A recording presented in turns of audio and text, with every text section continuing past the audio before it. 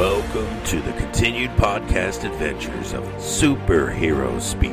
But I think many of the people that love this character and that love superheroes in general have used these stories as inspiration to say, you know what? I'm going to do something good in the world. I'm going to make a difference like my hero when I was a kid.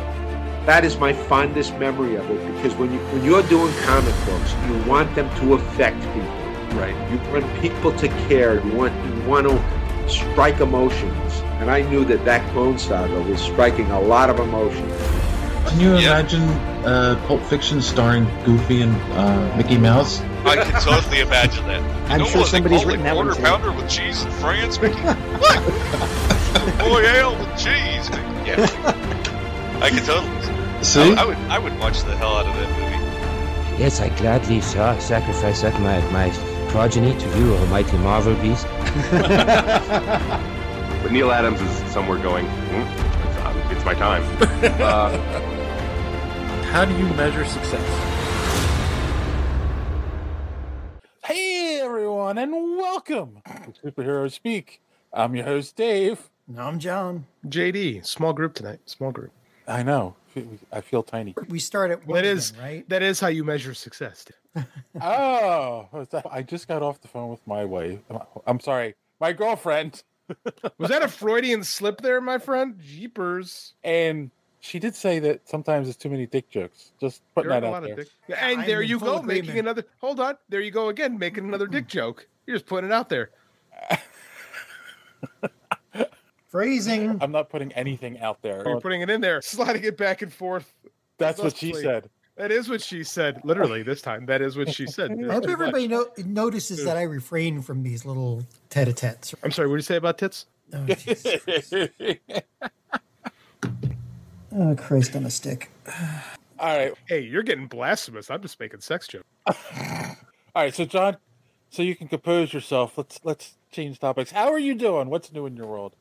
I get a minion this week. They finally let me hire somebody at work, so we'll actually have some with millions of dollars that I am currently holding hostage because they didn't give me enough resources at work. So I get to train somebody, and the fun thing is that I start training them on Tuesday, and then Friday I'm taking off for Disney World. So it's 3 days of training, and then good luck, see ya. I'll be gone. Oh, that reminds me. We need a fill-in for you for next week. Yeah. Oh, wow. John's going to miss the show. That's like the first time ever. That's not the first time ever, no. First time, I think it might be the first time since you've been on, or... There's been times John's been MIA. Thank you, Drew. We guys should stick to the porn star talk. You should have heard me before the show. Dave sounds like Does Dave sound like Megatron to anybody else? Or he did for a second there. He's pixelating. Yeah. Oh, sorry. So when I have a low internet connection. You got all right, here's my one for the night. You got to stop downloading porn while we're doing the show, man. It really strangles your pipe. Who downloads porn anymore when you can just live stream everything? It's right there. All right, there's my one for... Are we going to live stream some porn? Wait, what? No, all right. Oh, and I'm the one that makes too many dick jokes. Oh, okay. Forget I said. Look, yeah, so I'm going to Disney World, and it's going to be fun. And sayonara, suckers. I'll see you in 2 weeks after this. All right. How about you, JD? Oh, good week. We're back again with wrestling practice. Actually, we're having it on Sundays this year, which is different. So that's going to be, we're Sunday mornings. It's going to be a change, which is fine. It was fine. I had a day with my kid. My kid and I went to practice, and then we lifted. I showed him how to do kettlebell lifts. So he was swinging his little 10-pound kettlebell around. It was awesome. And then we went to the movies, and I still have my gigantic soda left over. It was like $9, so I'm going to keep it. You damn believe I got a refill. Exactly. So I got hosed today by AMC. He got the small, by the way. He got the small, which small was like huge too. But anyway, I got my tickets. So we're at lunch. We went to Panera, and I bought my tickets. My wife said, buy them online. Always buy them online beforehand. I said, okay, fine. So I listened to the wife. Buy them online. The damn phone set my location wrong. So I wound up buying tickets to the wrong theater. The theater was like 40 miles away. And then I get there, and like, we have to cancel this thing in 5 minutes. And I'm like, oh, okay. So I quickly bought a ticket, sat down, went to cancel, and they said, no, you cannot cancel your tickets. No, sorry. We're sorry, Dave. You're fucked, Dave. Was that Fandango you did it through? No, AMC regulars, AMC's site. I'm just so mad. It put me in a bad mood to start the movie off. So I spent a lot of money to go see, but I hung out with my kids, so it's not so bad. Is that going to cloud your judgment? I don't think so. Okay. That's funny because I got $5 off of this because I've been going to so many movies lately. Regal has a points system, and I've been stoking points for years, and I didn't realize it because I always buy through Fandango, but it's attached to my Regal account. So like this, just today, they finally at the counter, they're like, "Oh, by the way, do you have any idea? Do you know you have 30,000 points?" I'm like, "Really? Okay, free ticket, fine." That's sweet. Yeah, Is that what the kids are calling it nowadays? Stroking points? Wait. oh, What? stop it. Hey, And then she got me complaining about you because I did 1. You've done 5 now. so they give me I'm the doing free it to see ticket. if she's watching. They give me the free ticket, and then they charge me twice as much for the pretzel bites. Man, it is I can't It is a believe what I ripoff. paid for drinks and a popcorn. Although I did get the world's largest popcorn to the point where I ate it because I paid for it, and I was nauseous afterwards from eating a ridiculous amount of popcorn. And then I got a refill, so I had to pee twice during the movie. I wouldn't even touch the popcorn anymore because the Popcorn's stuff good. they put on it is just it's 3 methyl groups away from plastic, Probably especially true. especially what they call butter. It's I I wouldn't don't put like you with a 10 I don't like a lot of butter in my popcorn anyway, so that's I don't get. You know, some people like to cover that stuff in the butter oil concoction. I find that gross. I like my popcorn a little bit on the dry side. Actually, interesting fact, more salt. that Yeah, the butter flavor stuff is actually made from coconut oil. Oh, that doesn't never would've guessed surprise me. So coconut oil and plastic. It's just it really is. cheaper. I've heard it's really bad for you. Anyway, I take the little snack bags full of like peanuts or whatever I'm noshing. So you sneak food into the movie theater. That's a I great do. You're That's a great. rat. I'm That's a great sure idea. I'm sure I'm the only one. I wish I had thought of Well, that today. I was going to say I went to the movie with my girlfriend, and I had bought her a bag of the Jelly Belly popcorn flavored jelly beans because they're her favorite. So she had those while we were watching. What was that about Laserbeak and Shockwave? What? Your voice all like That was good. digitized. That was You were like, That's weird because it's not happening on my end. because you're behind whatever. She likes the Jelly Belly cotton candy flavored jelly beans. Not cotton candy, I'm sorry. Buttered popcorn flavored jelly beans. ugh, that's a So- thing. So I Actually, bought those. no, the Jelly Belly versions are good. Okay. So The I Jelly bought Belly the- versions are okay. So I Big bought those for workbook. her, and that's what she was eating while we were watching the movie. But I didn't buy them at the movie theater. We snuck those in too. Yeah, I'm gonna have to pull that move off again but the second part I got a 7-year-old, so that's not right. He's a narc too, so he'll tell on me if we try to do it. Hello, Tim Jones. Been quiet last couple weeks. Yeah. Off to your dad joke. It's because he's a real content. He's a real content maker. That's why. True. That's a good Probably point, eh? Busy. I used to be a real content maker. Yeah, Used to be. Yeah. I'm trying to get back in the swing of things. It's hard. Hey, anytime you need me to pay you to kill me, I do. I need time to write the thing in which you need to die. That's what happens when you get a real job. That sucks ass. Buddy. Fine. I'm back in the swing. Fortunately, my real job only is 9 months a year. There you go. It is a very good place to be, I think. I'm happy, sort of. Yeah. How are you, Dave? How was your weekend? yeah, what's going on? That was good. I went to the movie. Didn't really do much else. I do have a slight cold You don't say. now, and I've been very mucusy, so I might have to mute here and there tonight. I blame my girlfriend because she works in the health room at her school. Look, Tim lost his voice. There's a picture of it on Jesus a milk carton. Oh my God! There's our dad joke. There you go. Sour grapes available in finer newspapers across this great land. Yes. Yeah, so that's it. Oh, I got caught up on The Mandalorian. I also am caught up on The Mandalorian. I know. You sent me a message about it. I'm I caught. did. You are caught up? Yes, the Okay. last episode was long. And boring. That seems Not to so be- much. I did not care for it. I'm going to say this. That seems to be the overall consensus on the internet. Like, everyone's complaining about the third episode because there's barely any Mando in it, and it's a lot of. I think we're setting up the main villain for the I season. agree. No. I agree. That's what we're doing. But I don't know, man. They introduced something. Okay, are we transitioning? Are we doing Mandalorian talk Yeah, now? let's do Mandalorian. Okay, let's do Mandalorian. You setting up for Snoke, right? Like or Snoke. Snoke is out there already, and So Snoke or Thrawn? Snoke. I don't want Snoke. I want Because Thrawn. Thrawn is still out with Ezra, whatever, Miller? Urza. Yeah. Better?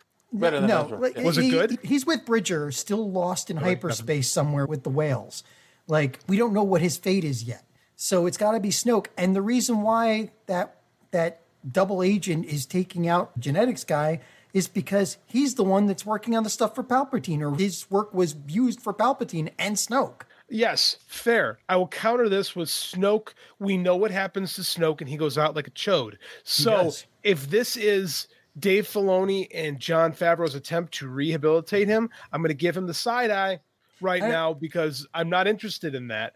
But we'll see. Can't rehabilitate him, but they have to fit him in somewhere. And this seems like the most plausible way to say, hey, this was all. I don't want to sideline the favorite thing going on in Star Wars right now to justify something people didn't like. Exactly.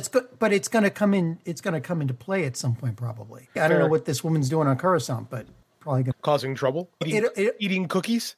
Yeah, it also shows the weakness of the YouTube chat is working. Sorry. Yeah. It also shows the weakness of the New Republic. Like their weakness is that I don't know if it's a play on politics or what, but it's like they're just being really stupid about everything. Kind of. If we're to believe the prequel trilogy or sequel trilogy, the New Republic doesn't last a whole long time because it's full of idiots. So this is a story about those idiots. Yeah, even in this, they said they were decommissioning the New Republic fleet. And we know already that Leia spoke against it and then took what was left of the fleet and took off. And that's what becomes the new resistance. Okay, here's my thing about this. I want the story about the Mandalorians. That's not going whiny. Like I watched Mando purify himself in the waters of Lake Minnetonka. So I'm good. That was great. Thank you, John. I thought you'd appreciate it. I got it. Thank you. I was saving that one. I was very happy when I thought of that. Who was that? Dr. Demento, right? No, that's Prince. That's Purple Rain. Prince. Okay. Yeah.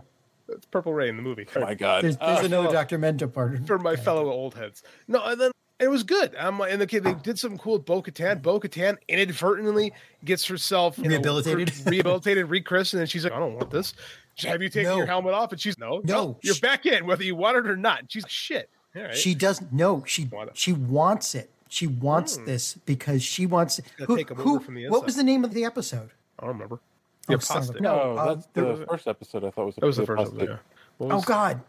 Everybody's screaming at me right now. No, the thing is, the name of the episode is the problem because we don't know which one it is. We don't know if it's the woman or if it's Bo-Katan because she's infiltrating their group so she can take it over from inside. Because she lost her group, which is fine. That's cool. I like that. I'm okay. It's going to set the conflict between Bo-Katan and Mando, which is the armorer. Fine. The armorer. And the armorer, because Bo-Katan, as we saw, Bo-Katan got herself that dark saber back. Yeah. While Mando decided to take a nap 30,000 leagues under the sea. Yeah. And the name of the episode was The Convert. And we don't know which one it is. Yeah, but also I thought they were setting up the genetic stuff that maybe Baby Yoda or Grogu might be a clone or something. I didn't think of that. No, they were trying to use him to see if they could clone a Force user, which leads into Snoke and Palpatine because they were that's how they cloned a new body. Yeah. They needed to clone a Force user. That's why they were looking for people who were Force sensitive. No, I love you, Dave Filoni. But if you're going to use this thing that we already love to try to justify a sloppy-ass beginning to The Rise of Skywalker, I'm going to call foul, sir, because you guys brought back Palpatine in the fucking crawl. In the crawl. You couldn't even work it into the story. I was I'm an apologist for the sequel trilogy. I enjoyed it. But that was lame shit right there, man. They brought him back in the crawl. Okay, but reason. There's got to be a reason why he's doing. Yeah, I agree. They could have easily left this history happening somewhere else while we got the story of the Mandalorian. So we know this is probably everything is tying into the Mandalorian. Like Boba Fett tied into it. Everything else is going to tie into this. Yes. There's got to be some reason that this got put in. Here's my problem with this.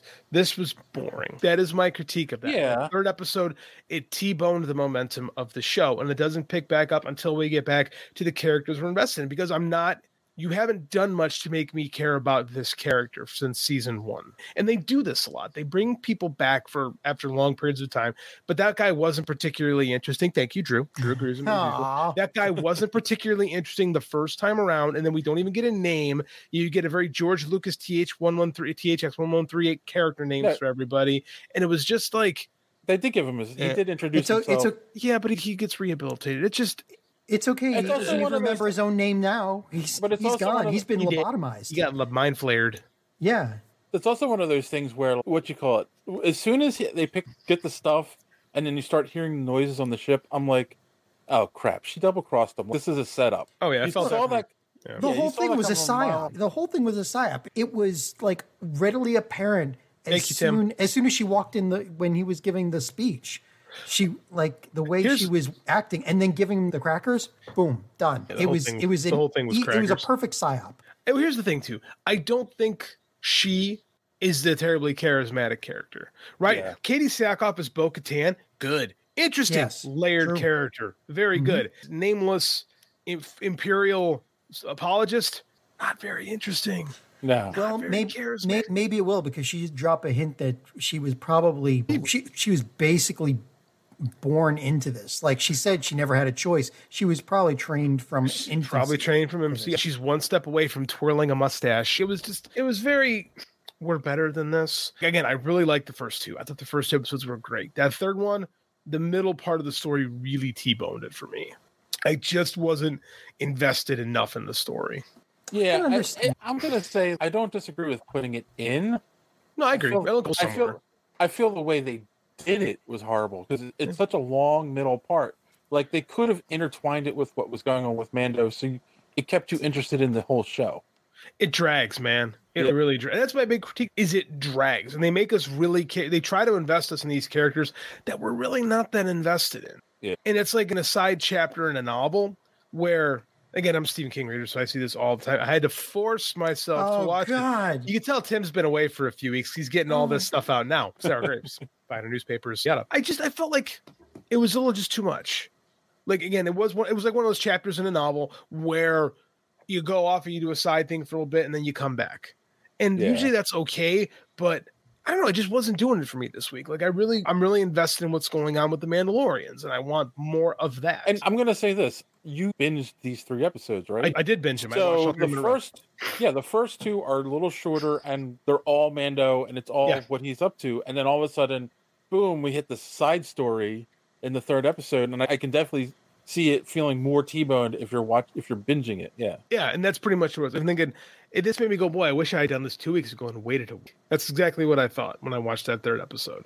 Because I was really liking those first 2, especially the end of episode 2. I'm like, oh, all right, I'm in. And then we wrap it up, and then it's just, here are these characters that I remember. Yeah. All right. Well, I'm sorry. I don't see that way.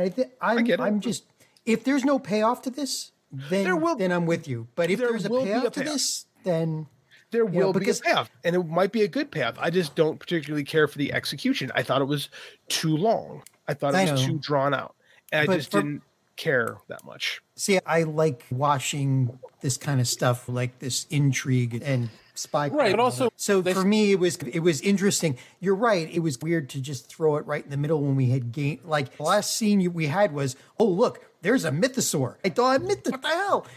Sorry, Tweety Bird there. But it's just it's weird to stop. Maybe they could have done it as like an extra net episode or something. No, it was fine. Like I said, I get why they had to do it. I wish we had more investment in these characters, and I wish they were better. I wish these were better, more interesting characters. It felt like the opposite of the Boba Fett show, where it all of a sudden turned into Mandalorian season. Mandalorian 2.5, yeah. 2.5 for a bunch of episodes, and then went back to Boba Fett. So that worked. That. They did, because the Boba Fett thing was dragging a little bit. So I honestly feel the more time Pedro Pascal is off screen, the worse the show gets sometimes. But I also was like, so we spent all this time with this character just so that she could get those things off of the ship and get his research, and then we threw the character away. We erased him. We spent, you know what I'm saying? His mind got erased. So I don't think they're going to go back to him. He's gone. She did it for a couple of reasons. One, make sure that he could never talk about what research he was really doing, because obviously the New Republic was too stupid to understand that it was important. And number 2, she got a list of all the things he needed to do to continue his research, meaning that she now has this case that she can bring to Snoke or to Palpatine and say, here's what you need. I get it. All of it makes sense. 9 episodes. I get all that. My big concern is the character is boring. The actress playing her is boring, flat. Yeah. That is my concern, is the execution. I understand why they did it. I think it's one of the few misfires this show has had, is I don't find her character, I didn't find the geneticist character either, to be that interesting to begin with. If you'd have just started off with the 2 of them sneaking in and info dumped me all that information, as they were sneaking out of the ship, and then she turned on him, I would think I would have been okay with that. Tim, this is episode 501 of the podcast, just so you know.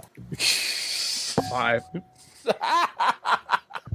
My bad. I'm good with it, so. That's okay. We can have varying opinions. Yeah, but we'll see what the payoff is, right? If the payoff is... Whoa, Don Beck. Okay, Omega Level Nerds, our man Don. It was interesting to see the current state of Coruscant. I agree with that. And Elia Lane's character going into the big, and this needed development. They just needed to do it. They just decided to do it in this episode. I agree with all of that. I would rather have been broken up over the course of 3 episodes. Yeah. Personally. You mean as little mid parts across? Break it up a little bit, like 5 minutes here, 5 minutes there. Would have been a little more palpatinable. Yeah. To me. Oh. Tim's here. That's bad influence. And to what you're saying, it wouldn't have stopped it wouldn't have stopped the flow of the momentum. That's my biggest concern. Is I really feel like it T-boned the story that's really getting interesting. This Mando really feeling like he has to redeem himself when he's done nothing wrong is interesting to me. Wow. You're welcome, Tim. All right, let's T-bone this episode. We do that every week. I go to social media. Can we do that on YouTube without getting struck? I thought you said you wanted less dick jokes, sir. All right, so let's start off with... This is your fault. This is you. Mine. Kassan tweeted at us this week. He said, based on the enthusiastic comments of JD, I want to see Puss in Boots with the family. It was a great movie, grade A writing, pacing and animation. My son, an aspiring anime gatekeeper. What a line! Anime-inspired fight scenes. But first of all, Kassan's spot on with his observations with all of this. Movie's fantastic. Hold on. Let's continue real quick. I got to see the trailer for Into the Spider-Verse 2 and was surprised at how good it looks. Even more baffling, my wife, who finds no joy in superhero movies, asked about it the first one and where to watch it. I'm falling in love with her all over again. I replied, you win for the term an aspiring anime gatekeeper. And he replied with, it would be funnier if it was a joke. He constantly corrects me when I mispronounce a character's name or if I watch anime dubbed. I have to remind him that he's 10 and I'm his father. The little guy just screws his face tighter in disgust. Oh, I'm sorry. This sounds like Little O'Grady. I'm sorry. I'm with the kid on that. If somebody's going to mispronounce the name, you have to correct them. Come on. Oh my God. The king of mispronunciations. That would be you, Dave. That's because when I was a kid, I would read a lot and my parents are stupid and who was I going to learn pronunciation from? TV, right? Like the rest of us. Yes. Yeah, you think they let me watch Warner a lot of Brothers. TV? I had to sneak that stuff. Are you actually Amish? No, Are you actually Amish from the Amish country? No, I had abusive parents. Oh, they would cut the cord off the TV so I couldn't watch it. So you had literal cord cutters as parents. Yes. Ooh. So that's why I mispronounce a lot of stuff. Like when you're looking up in an encyclopedia because you have a brain like mine and you want to learn all this stuff. You don't have anything. It's not like now where you go to Merriam-Webster online and hit the button and hear it how it's supposed to be pronounced. This week on Psyche Hero Speak. Eesh. Oh my goodness! All of a sudden, I understand John a lot more. I'll read this quote. Omega Level Nerds. Don says, wasn't it interesting to see the biggest reason for the aristocracy on Coruscant wanted the war over was so they didn't get drafted, not because they thought the Empire was wrong. I thought that was great. That's actually probably my favorite part of the whole episode is when we saw those snot balls, the rich people, the rich draft dodgers. Who cares? The Alliance, the Rebellion, the Empire, they don't really matter. Yeah. I was like, this is so over the top. It's fantastic. It's easy to tell the difference. One lets you be the idiots that you are, and the other would have murdered you. Do you think the Empire would have cared one way or the other as long as the rich people were happy? You know what? I'll just put that on the shelf and leave that there, if you will. Kassan's back. All love here, John. I had the same problem. I was reading Robert Jordan at 11, and I tried to use those words, and they came out wrong. Oh, wait. You were reading Robert Jordan at 11, so you finished when you were 20. Robert Jordan books are insane. Oh man. Drew says, I took my daughter to Puss in the Wolf, freaked my daughter out so bad that we left before the end. Thanks, JD. You're welcome. Andy also says Puss in Boots has horror elements in it. He actually said it gives horror. It has horror elements in it. He doesn't know how to say elements. He just tries to say like elements like Dad says, and it was awesome. He's right, though. The Wolf is spooky. It's John, you will love this movie. I really highly recommend that you watch this. It's very good. I'm looking for where I can watch it without ads, and I think that's on Peacock now. I believe it is on Peacock now. Moving on, we did talk about the TMNT right trailer, Mutant Mayhem, that came out. And Random Randy Savage of the Colt 45 podcast said, so when are we going to try another shot at the Power Rangers or Big Bad Beetleborgs? Where's the animated series of Big Bad Beetleborgs in Sony animation style? I'm going to be honest with you. I wouldn't hold your breath in the Big Bad Beetleborgs. And I think the problem with Power Rangers is that the last one was a failure. So I think they're a little gun shy on jumping back into it. If you're going to do Big Bad Beetleborgs, you might as well just do tattooed teenage something from Beverly Hills. Beverly Hills, yeah. Yeah, come on, man. We got pretty ridiculous with those for a while. Tattooed teenage alien fighters from Beverly Hills. Oh my god! And how many of those Super Sentai shows were there after Power Rangers? 6. And there was just a rip-off of the Teenage Mutant Ninja Turtles. Yeah, they were all horrible, really. Yes, Puss in Boots is on the cock. I was reading Drew. That was not me. All right, but that's enough. Well done. Drew's a fan. Drew is a legit fan. I know. He gets it. He understands. It's very on brand. So, Peak was our 500th episode, and it's all been downhill since then. But if you had time, it was like a 3-hour episode. I was exhausted afterwards. Yeah. We did have some congratulations on Twitter. Pittsburgh Nerd Podcast said, congratulations and welcome to the 500 Club. Do you guys hate them because they're from Pittsburgh and you're from Philly? Is there like a blood rivalry between your cities? No.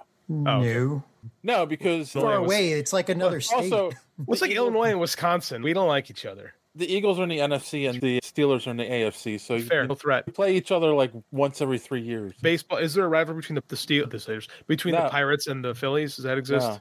No. Okay. No, it's the Mets and the Phillies. Screw New York. Anyway, I think everyone agreed to that. Go Yankees. Pete DeVilbiss from Connecticut. Fair. Vilbilis. I don't know how to say that name. Move along. Said congrats. So Wizard Podcast said 500 with the I would walk 500 miles gift. Ooh. I would walk 500 The Countdown Pod said congrats on 500. And the Amazing Nerd Show gave us a gift saying congratulations. Thank you to all those. Now that I've ruined everybody's day because they're going to be in your ear for the rest of the night. Thank you for everyone that congratulated us. Yes, thanks, guys. Yeah, thank you. Oh my god, you guys have issues. Volumes. Yes. John was airing his earlier. You wanted to know. Did we? Did we really? No, you didn't want to know, but if you're going to hit me with that, I'm going to tell there's certain things. All right. Drew, since you're watching, you have to explain. On Facebook, you commented on our last episode, Super MILFs starring Jewel Denial. Hell yeah. I think it was Rand and I were talking about our favorite 90s, 2000s era porn stars. Yeah. Oh, God, I'm going to get fired. Someone's going to be watching this not supposed to. Hey, Classy. Yeah. I think that's what Rand... You get Ray and I together, it's just going to go right in the gutter. Always. Yeah. We live there. Down here, we all float. Nice. Thank you. You got anything? And Superman. Wait. Huh? Drew, what the hell are you talking about? I don't know. Good night, Tim. Thanks. I love how he just comes on to plug his, because he knows we're going to plug his stuff and then he bails. So I'll listen to the podcast later, but I got to get up in the morning. Got to draw the comics. That is it for Social Media Man this week. Thank God. Hooray. So if you would like to know how you could follow us on social media and be part of Social Media Madness and follow some other great podcasts, here's our good friend Don to tell you more. Enjoying the show? Want to be part of Social Media Madness? Make sure you are following superheroespeak.com, where you can find all of the show's social media links at the top of the page. While you're there, you can check out old episodes of the podcast as well as some other great content. Check the site often, because we are posting some great comic reviews as well as comic book and movie news content every day. Make sure and follow us on Twitter at SuperheroSpeak. And while you're there, check out the rest of the Geek World All-Stars Podcast Network.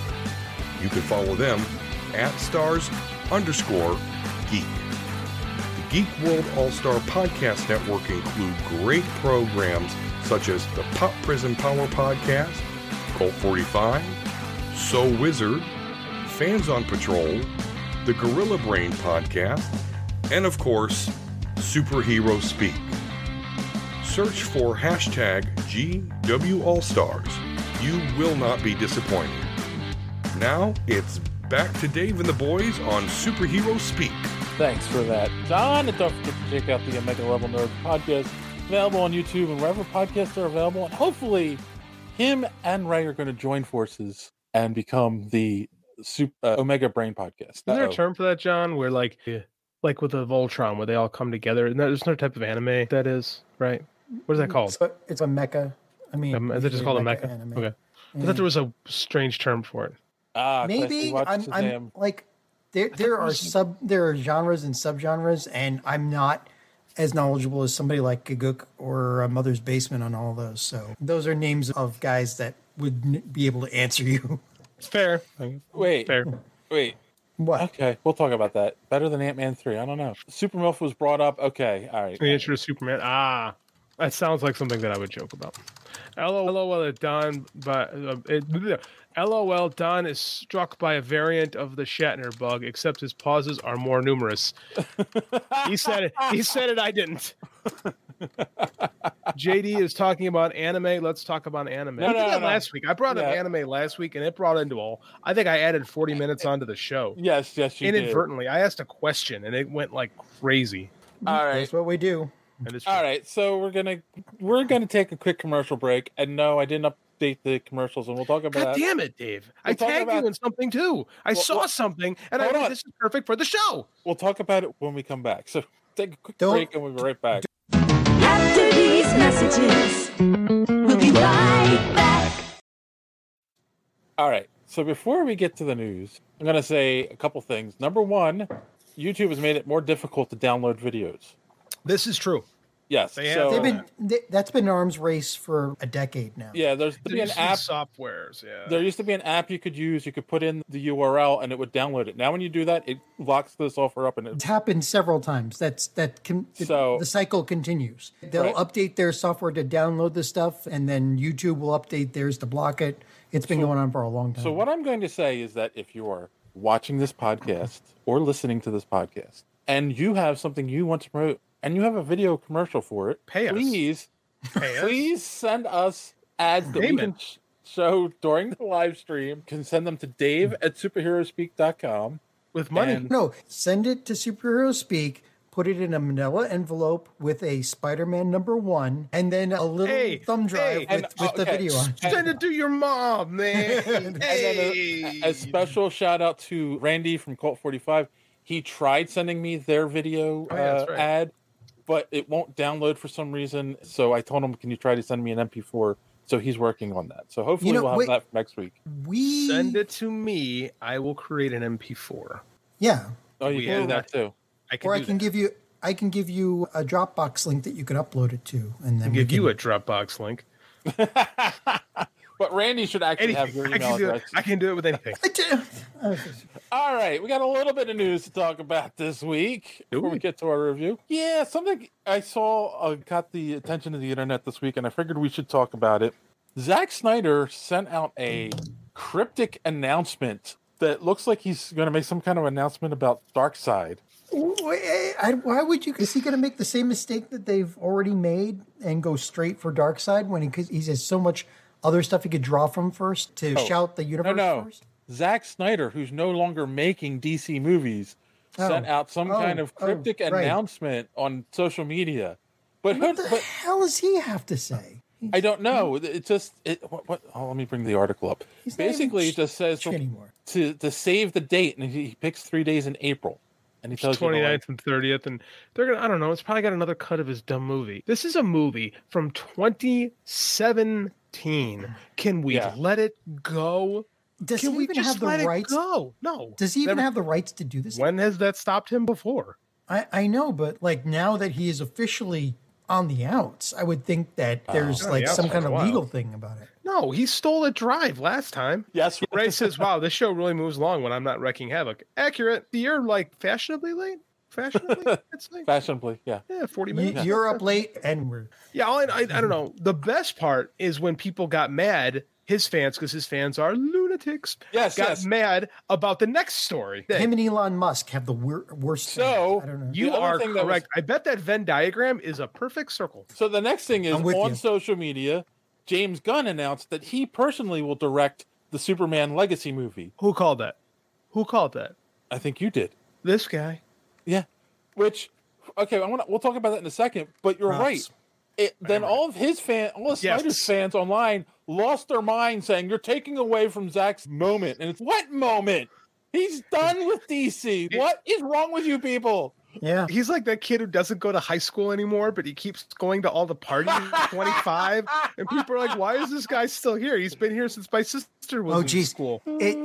Those fans are like those people that still think that Trump is still president. Yes, like those people. He's like, don't forget, he was the guy that could buy you beer. So he was the guy that could buy you beer, and Snyder's the guy that can give you dark side. He could give us maybe he's going to unleash the anti-life equation and end this for all of us. Oh my god. That doesn't end well as far as DC is concerned. Or any of us are concerned. Yeah. Snyder is. Oh, that's a great hashtag. The Snyder is. For my DC friends. JD really has the powers to manipulate reality. Ray, see? You and me, man. You and me. Never for good. It's only for evil. I was about to say, come on. Help this show out. If I knew how to control it. If I knew how to control it, I would. No, you wouldn't. You'd have fun with it. You definitely have fun with it. Probably true. So petty like that. Tom. I like James Gunn. I do like James Gunn. That he's done, but does he have the right tone to do Superman? 130% yes. You think so? Guardians of the Galaxy, sir. I agree, but it's a completely different tone. Heart. It is a movie with heart. Yes. Okay. Which is what you do with Superman. Heart is good, but Gunn also has a type, right? Like he's heavily into music. All of his stuff will always have references via music. But that's not Superman per se. We don't know if that will work with Superman until we try it. And true, yeah. I can't say that. I can't say that won't work for Superman because I do think. I was going to say, Chris last week said we have to let go of John Williams as Superman. Right, No. We have to let it go. I think it's 50 years almost. I think there comes a point where we have to try something else. But it's not John Williams Superman. It's his score. It is. That's what I'm talking about. The score, the music. We're talking about the music that James Gunn. Like, let's try something. If it doesn't work, I'll be around with you saying it didn't work. But Gunn has a vision for things, and he is very heartfelt with a lot of his stuff. Yeah, he can be really subversive and over the top, but like the Guardians movies specifically have a ton of heart, which is what I think you need for a Superman movie. I understand. But here's the question. Can you think of any characters in his superhero movies? I'm not going to talk about all his movies, but in his superhero movies that are also very charming. Oh, Star-Lord's charming. Yeah. Is he charming? I said Star-Lord, not Chris Pratt. Want to kick. No, Star-Lord has got. That's why the character works, is because he is charming, but it's a different kind of character. Yeah. Again, that wouldn't work with Superman. No, but it's a different kind of character, and I think any good storyteller or writer understands that different characters are different, and the fact that he hasn't worked with a Superman tells me he hasn't tried to do Superman. Yeah. Bit Ray says Danny Elfman Superman score. That almost was a thing. That almost was a thing. Danny Elfman, I like John. Burton. Was it John Powell and Danny Elfman are two of the composers I know of that I might trust with that, but I'd have to hear what they come up with because we have to admit. Trevor Rabin would be all right. Williams is a once in a generation genius. There is nobody who comes even close to him. His style is very orchestral. Let's just see something different. And again, Gunn typically uses pop culture soundtracks. I know, but we could still get Gunn. We could still get Gunn Superman and still have the Williams score. Maybe if that's what he wants. Like I said, I'm willing to. This is going to work or it's not. And I like they're doing it with Superman, and he's going all in. Which good. He's going to say, you know what? This is what me and Peter Safran are going to do. It's either going to work or it isn't. And it's going to be different than what Zack Snyder did. It's going to be different than what Richard Donner did. It's going to be different than what Bryan Singer did. I'm on board. Let's see what it is. I know. I just can't. It's just maybe it's nostalgia because I saw it in the theater and it was one of the first super premieres.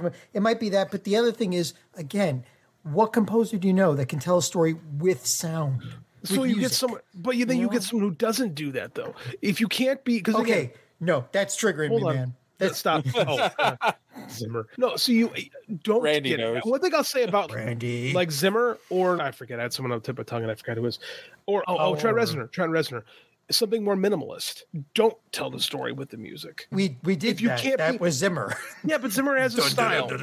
Zimmer has a style. If you can't be A, B, and just go B, do something different. Don't Right. try to ape, which I think was Bryan Singer's. He tried to ape Richard Donner and wound up missing completely. Yeah. So I just want to see what James Gunn can do with the character. Oh, I want to see that too. I just don't think he needs to. Well, he he can gave do all us- his music stuff, but I think the Williams score would be. I don't know. I'll See the movie. It's possible the Williams score just doesn't work. If he's just going to play the soundtrack, the Smallville sound. That's true. They did do that in sound. They always had a pop song. Sometimes it was a good pop song. Sometimes it was not a good pop song. Well, that was when radio was dying because Clear Channel took over everything, and the only way to hear new songs was hearing them in Be television shows. Yes, yeah, that's true. literally, quite That's literally. true. Like the Intersect. What's his name from Shazam? On what was the name of that show that he was on? Ed. What? No, Ed. Not no, Ed. What was it? No, it was the one where he was a soup. Yeah, what was it? The Intersect in his brain. He had a name. It was a name. It was the dude's name, wasn't it? Yeah, but the thing is that like Dave? What the heck was his name? that's where you heard. That's why Smallville was playing all these pop songs, is because that's the only way to hear new stuff was they would contract with WB and Kassan's get their got stuff online. Kassan's got a great point here. He says, I think any creator who wishes to change the story for the sake of change itself is misguided. They need to understand the thematic undertones they want to use and make the changes from there. Dude, spot on. Kassan, man. Yeah, 100%. Yeah. I think that's the problem with David Goyer. Ray and I will go off on Goyer all the time, but that was David Goyer. He would do things because he thinks they're cool. And even Jeff Johns, I think Jeff Johns, for the most part, tries to understand the core of a character, but I think he still goes off in his little. But that's Zack Snyder too. He did It stuff is because he thought it was cool. 100%. Let's I do, and this is why I believe in Gunn. I think he understands the character. Just listening to him talk about Superman. I think the show you're trying to think of is Chuck. Yeah, Chuck. That was I knew it. it was That the dude's name. Maybe it was Chuck. Chuck was brilliant. Yeah, but again, there were songs that I have downloaded and have in my permanent playlist because I heard them on Chuck or I heard them on Smallville or whatever. Because you can't hear anything new on the radio anymore. And that's my old man speech for the night. It's hard. I don't know. Kids are good at discovering stuff through like SoundCloud and whatnot. Like they're so Yeah. much better at finding new music than older people are. They just are. Classy says, I think James Gunn won't probably add pop music soundtrack to Superman, probably background music or a montage. I think you're probably right, just because I think that is what's expected of him to do that. So I think he'll probably will swing the other way. But I imagine we will get a montage of some song at some point. I think that's inevitable. Jeff Johns is king. I don't know if I agree with that. No. I like Jeff Johns, but I don't know if he's king. No. Oh. Go ahead. Kassan Speaking of which. no, but I was going to say, Kassan made a good point. He also did tweet at us a story earlier this evening before we got on here. It's a Hollywood Reporter exclusive. Oh, Tom Cruise has seen The Flash, and he Why? loved it. How? Because the Church of Scientology, that's how. Oh, and he's Tom Cruise. I guess Tom Cruise gets what he wants. Apparently, He probably did his own stunts to get into the theater and watch the it. Warner Brothers CEO, Hanging from the CEO ceiling. David Zaslav had a private screening of them. And he invited Tom Cruise. That's so Hollywood. Yeah. It is. Yeah. To be fair, everyone who's seen this movie or clips of this movie has said it's pretty good. So, I Do don't know. we care what Tom Cruise thinks, though? No, not at No. all. No. But I think the movie's going to be pretty good. Samuel Kim, this is from Ray. Samuel Kim does epic versions of songs. I give him a check. Duly noted, right? They set it up in his house. Are we talking about the same guy? And I think he's talking about the screening. Oh. He says, I like Samuel Kim. He does great covers of popular shows. Okay, now I'm going to check out Samuel Kim. All right. Yeah, I know that's not going to influence me to see this movie one way or the other. That Tom Cruise liked it. It just seems like a weird flex to go see this movie because It Tom doesn't. Cruise liked it. It's actually an anti-flex. It's Tom Cruise likes it. Well, to be fair, the latter stage of Tom Cruise's career is a flex, right? His whole career right now is to prove I can do all these stunts, even though I'm like. And most stunt people at that age, their bodies Retired. are completely broken. Right. and He's like- nope, gonna jump out of a plane. Really, you got a Top Gun? Nope, romantic comedy. Well, the Church of Scientology is rich enough to. The Church of Scientology is rich enough to spring for the bionics. Oh my god! Dianetics. Nope, romantic comedy. Yeah. I'm gonna run as I chop the air. Romantic comedy. I love that. Zeno, be with me. By the goddess. I think one of my favorite jokes. I think it was on Family Guy, and it was that he was running from his homosexuality. Hey, I didn't why I love it, I see. remember. Ooh, it's quite possible. Oh, didn't they do the whole Tom Cruise come out of the closet thing? That was John Travolta. That was the other Scientologist. Here's Randy. Tom Cruise and Here Comes the Groom was stunt running and falling. Dude, the joke writes itself. It really does. Him and Reese Witherspoon. Oh my God. All right. And then the last article we have before we get to Shazam is about Shazam. Shazam. Jeez, where's the director? What's his name? The director's name. I don't Adam know. Sandberg. Thank you. Thank you. Adam Sandberg addressed the lack of Black Adam in the movie, which I thought was like a weird thing to address, but basically was like, yeah, they were working on a Black Adam movie and we decided not to use him for this. I'm more interested in Mr. Mind, which I want to talk about that. Oh, that was hilarious. Oh my God. That was hilarious. I have thoughts. Lots of thoughts. I have lots of thoughts about it too. Does anybody realize that Mr. Mind is literally a reality level bad guy? Like, he can literally eat history. Like, in the past, 52. He's the reason we have 52 universes. Mr. Mind is awesome. I ripped him off for a book. He's great. Yeah, Nightcrawler. It's totally Mr. Mind. It just seemed like a weird thing to bring out. But one of the reasons I brought the article was because my girlfriend did not see the first Shazam, but she did go with me to see Black Adam, and she went with me to see this, and was highly confused and was like, is there a connection and all this? And yeah, it's the same wizard giving them both powers. She was different gods. Oh, different gods, but same premise. And it was just like, oh, okay. Why weren't they in a movie together? The answer to that, there's a very simple answer to that question. Dwayne. Yeah. Dwayne wanted his own movie. Dwayne dropped the ball on his movie. Time. Yeah. And I think we should use this to segue into our review because it sets it up perfectly. I just want to see that I agree with Drew, but I think that's Facebook one. That just made me. Oh, Drew says Zack Snyder is a reality level threat in DC, and he is correct. He is. You are correct, sir. Correct. He is an Omega level threat. Rock rolls alone, quite accurate. Which is sad because I like him. Classy says Dwayne killed both Black Adam and Shazam movies. Sir, you are correct. Not quite. The Shazam ones, maybe not. This one. Yes. And yeah, okay. You know what? All right. Let's do it. Let's take a quick commercial break and then we'll do it. So I can get mad about your lack of commercial? Let's do it. Yes. I'll roll your favorite one. Here we go. Oh. After these messages, we'll be right back. It looks like the Hulk is just giving it to Sean Cassidy from behind him. Hulk say you stay still. It's not about pee breaks, Ray. Yeah, we all mistook that last time. We came back and you had one co-host. It's about being able to put the commercial breaks in the audio.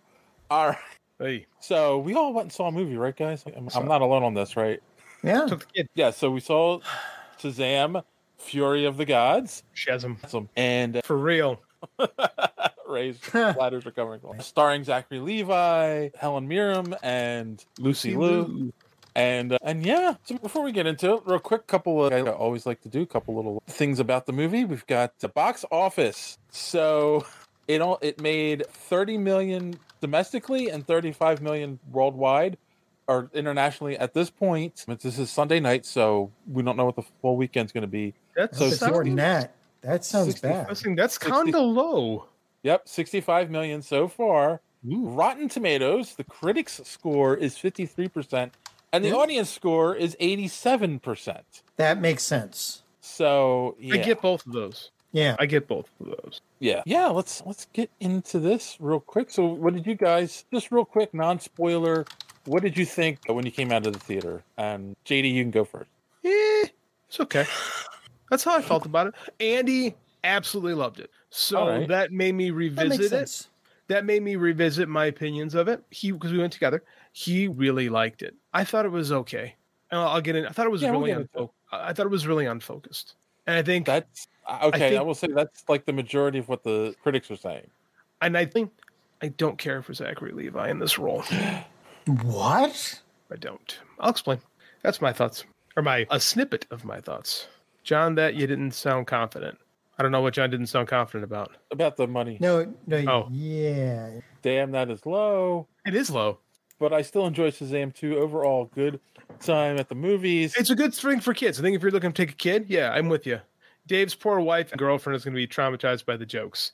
Yes, we keep making those jokes that might get a little awkward at Dave's We house. really shouldn't. Yeah. It's a family. All right, John, how about you? What was your... See, a movie like this, you go in thinking, and we've seen this in other movies, like they go too hard on the jokes, too hard on the slapstick, too hard on the not taking it seriously. This thing struck a pretty good balance between the jokes and taking it seriously. I think it played very well with the idea of Shazam still being a kid, even though he's like nearly turning 18 now. Hard to continue the fallacy of Shazam being a preteen when in real life the actors are aging. But I liked it. Like normally I would tear something like this apart, but it just has this charm about it and it doesn't take itself too seriously. And it was just a good time. And I'm okay with that. So I liked it. Yeah, it's funny. I definitely agree with you. In fact, it's funny. Karen's oldest son asked me, like, what did I think of the movie? He's 21 and he saw the first one and I told him I liked it. And he asked me a couple questions and then he actually asked me, so it doesn't take itself too seriously? I'm like, no, it doesn't. He's, oh, okay. Then he went, I'll wait till it's on HBO Max. But yeah, it's funny. I like the first one. I think there's a lot of the same heart and humor in this one as there was in the first one. I agree with JD that it's, I don't know, unfocused is exactly the right word, but there are little hiccups in it. But I think you can forgive them because overall, I think it's a decent movie. I like the theme of the movie. And I don't want to say spoilers yet, but yeah, I really dug the underlining theme that was in this movie. And I think it's an important message in today's world. On that note, boys and girls, if you're listening or watching, we're going to get into spoiler territory. So if you haven't seen this movie yet, you might want to bail and come back later after you see the movie and finish watching. But here we go with spoilers. Can I just say what I have? There's one thing I have to say here. You have to.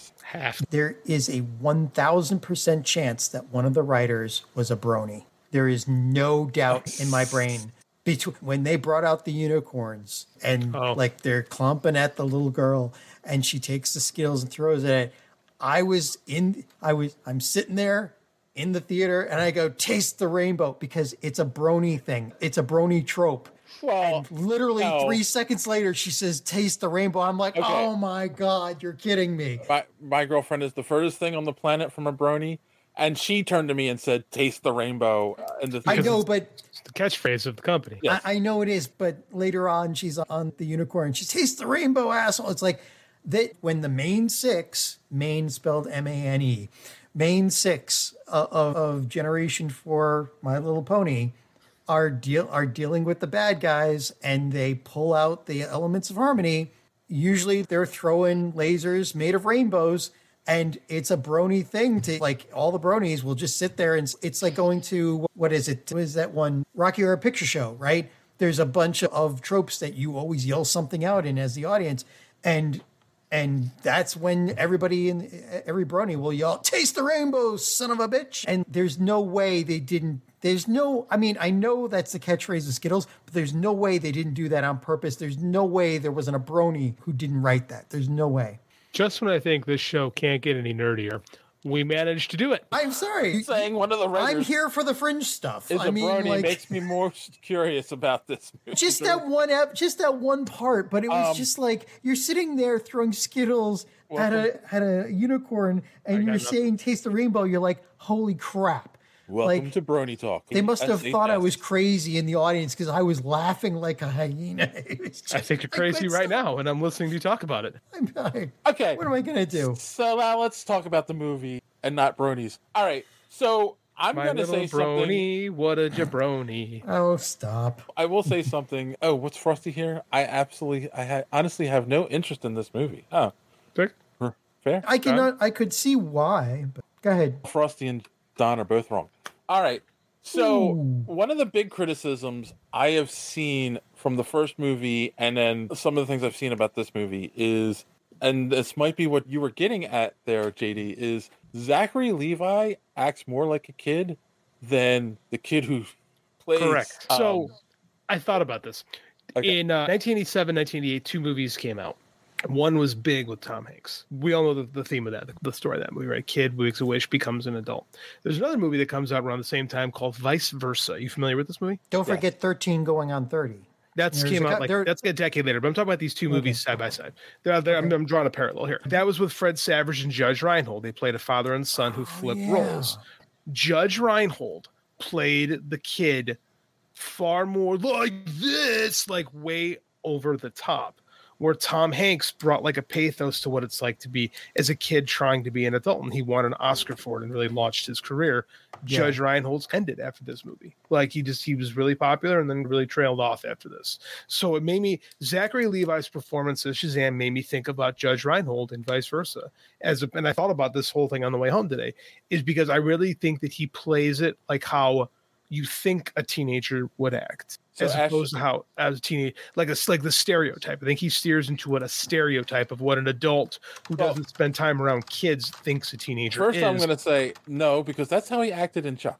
Fair, but I don't watch Chuck, so I'm not going to comment. I'm talking about the character of Shazam. His interpretation of the character of Shazam is acting like the way adults think children act, not the way they actually act. So that is my big thing with this, is I just don't care for the way he plays the character and the way it's an adult pretending. It's an adult who does not around kids acting like what he thinks a kid should be like. I think I ignored that, and now that you said it, I see it. It bugs because it bugged me a little bit in Shazam, but it bugged me a lot in this because there's moments where he's trying to like have pathos and it doesn't come through. But when the kid, Asher Angel's his name, actually gets to act, which is very sparse in this movie, he does a better job. I feel with like the character. I will say this. I think the two of them should have sat down and worked together on a tone for the character. Yeah. A tone for the character and quirks they both could have shared to make you feel more like they're the same person, because I will say that there are moments where it doesn't feel like they're the same character. Yeah. And there's things this is an interesting comment by Kassan. When a writer is limited in their tool set, feel a little struck here. Oh dear. They produce limited stories. Many superhero movies have built-in plot armor and things are becoming boring. I agree with that. I see a lot of tropes we're becoming very tropey in the superhero genre. Or there's always a MacGuffin when they need it, just to keep the. I'm okay with MacGuffin. MacGuffins can keep stories moving and let you tell stories about other things while keeping a focus on the thing. I'm okay with some MacGuffins. This one was a little bit much at times. My big thing with this movie is like, it feels like there's points in the movie it really wants to be this family story, which I like. I really like when it tries to do that. I like the idea of wanting to hang on to your family, especially part of getting older is your fear of growing up and your fear of leaving. Because usually teenagers are portrayed as these kids who want to leave home immediately. And then there's kids who don't want to grow up. They want to be with their family the whole time. So I really like that struggle. And it seems like we steer into that at first, but we very quickly abandon it. Yeah. And I would like to have seen more of that. But I just don't think that I just don't think Zachary Levi gives us a portrayal of a character who can do that. Like he intentionally does not want Shazam to be that, even though that's what the script is asking him to do. You make a good point. Thank you. That Asher doesn't get a lot of screen time in this movie. And I wonder if the scenes in the Rock of Eternity where he's trying to have a meeting to talk about them trying to save the Walt Whitman Bridge or the people on the bridge, but the bridge gets destroyed. And would that screen have gone different if he was Asher doing it versus Zachary, and the tone would have been different, and would that have hurt the movie or helped the movie? And maybe that's what it was. Maybe they decided we want the kid aspect. So we'll have Zachary do it and not Asher. I'm going to get granular for a second. Captain Marvel, because again, one thing I really like in the movie is he doesn't know his name, which is great when you look at the character of Shazam as a whole, because he has this giant identity crisis of who is he. Right. Yeah. We have to call him Shazam for legal reasons, even though he's Captain Marvel, but he can't be Captain Marvel. So there's this great little metatextual thing going on in the movie that I actually really, but the most successful version of this character was the character in the 40s and early 50s when it's the kid, Billy. It's Billy's adventures. And when Billy needs to, he says the magic word and he becomes an adult, and then Shazam does the stuff, but it's really Billy's story. Because it's the exact perfect comic setup. Wish fulfillment. Because all superheroes are wish fulfillment, but this is like perfect because it's a kid just like every other kid. Yeah. So sorry, it's shitty. No, you're right. But I really feel like and again, it's not just this movie, but it's a lot of interpretations of Shazam since then, since his return into the 70s, have been focusing on the superhero. and not enough about the kid. The best version of this character done in the last couple of decades was Jeff Smith, creator of Bones, Shazam, and the Monster Society of Evil, because it was about Billy. And I think that this movie should be about Billy. They keep calling him Billy, right? Yeah. But it's not about Billy. And you're asking this character, this character who's supposed to have Arrested Development, carry this stuff, but he doesn't. That's what I'm saying. It's unfocused. It's totally all over the place. Well, that's the thing too, right? You just said it. Arrested Development, but he is a kid, so he doesn't have Arrested Development. He's that's the thing though, right? That's why it's supposed to. But when he is the kid, he doesn't act like this. And again, it'd be fine if he had some immature attitude. He should. Shazam should, but it's just too much. It's just too much, and it feels too put on. It doesn't feel like a real person at any point. And that makes it hard to relate to the character. I don't know if it doesn't feel like a real person, because I know adults that act like that. But it's not an adult acting. It's a kid acting like that. I know. Wow. I think our roles are reversed, because I see what you're saying. And right, like the writers should have the identity of Shazam should have matured along with. I'm not saying he should have been matured. I don't think he should have. It should have been at the same level. He should act better, is what I'm saying. He just needs to be like some pace. He should have acted more like a 17-year-old. Yeah, and not what a 38-year-old thinks a 17-year-old should be like. Right. Yeah. But I give it more of a pass than you, though. Sorry. Go ahead, Dave. But here's the thing.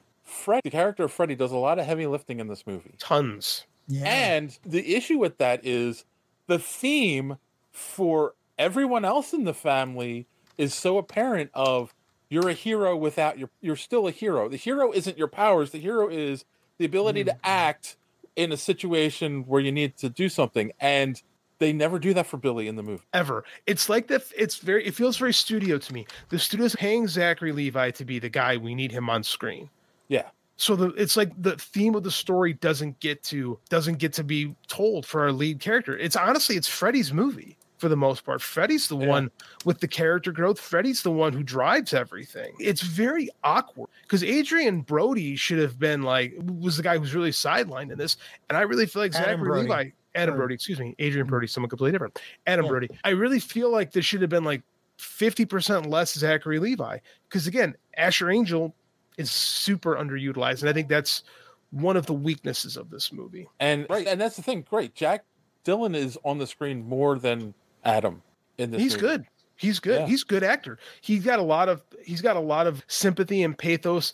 And his stuff with Anne is really, it's the most interesting relationship of the movie. And he's the one, again, when Billy dies, he is meant to shoulder a good chunk of the responsibility and pathos of this movie, and he delivers. Yeah. So why can't that be Billy? Why can't that be our protagonist? Because the studio wants Zachary Levi there, and Zachary Levi is not interested in giving us human emotion. That's more of a director problem, isn't it? Maybe not. I don't know. I do think no, I agree with John. I think that's probably more of a director/studio problem, because it's we want Zachary Levi to act like a goofball for 2 hours. I agree that you're probably right, but it's to the detriment of this film, and I think it's why it's going to hurt it long term.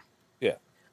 But again, I still think that there are other movies that try to play it straight and try to play to this kind of strength and completely fail at I agree. This level, whereas this one is just have a good time. It is just have a good time. It is just have a good time. It's better than Black Adam. It's significantly better than Black Adam. Oh, by far. By the way, what's this movie about? This movie is about a couple of wizards whose powers are taken from them and you give them to someone else who want them back. God, gee, what does that sound like? This is a Black Adam movie. The Daughters of Atlas are Black Adam. Yeah. This is totally a Black Adam movie, but they couldn't use Black Adam. These characters are ciphers for Black Adam. Oh my God. I didn't even think of that. They are. They wanted. I wish I had a light bulb. That's why he makes that remark. We couldn't do Black Adam because this is a Black Adam movie, and this movie would have been better if Dwayne would put his rock-sized ego aside and just been the villain. Sorry, it still makes me feel sad that he could have. This would have been a better movie.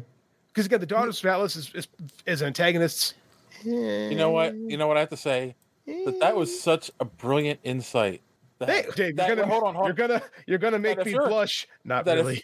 If you're watching this, you better subscribe right now so you can get more nice, beautiful insights like that going forward. At that. You're getting good at that. Right Nice in where it job. hurts. Yeah, it's right in the subscribers. I blame Dwayne Johnson and his damn ego. I just said that, man. We're on the same page, Classy. No, like I do. I think that really hurts what this movie could have been. Because if this movie is really about the dark, it's very Marvel at that point, but I think it would have worked here with these characters. The dark side of Billy. I think you could have done a much better movie if you had Black Adam. If The Rock only knew to know his role and shut his mouth. Don, see, this is why I like you, sir. Nice shameless plug. Yes, that's what we do, Randy. Yes. I really think this movie is supposed to be, because again, the whole time I'm like, why am I getting Mr. Mind? I was promised Mr. Mind. Where's my worm? I want my mind control worm. God damn it! We'll get to and then that in a minute. they give him to me, but then I was like, then it hit me like, oh, this is Black Adam. Damn jabroni, that's right. but it's not a bad.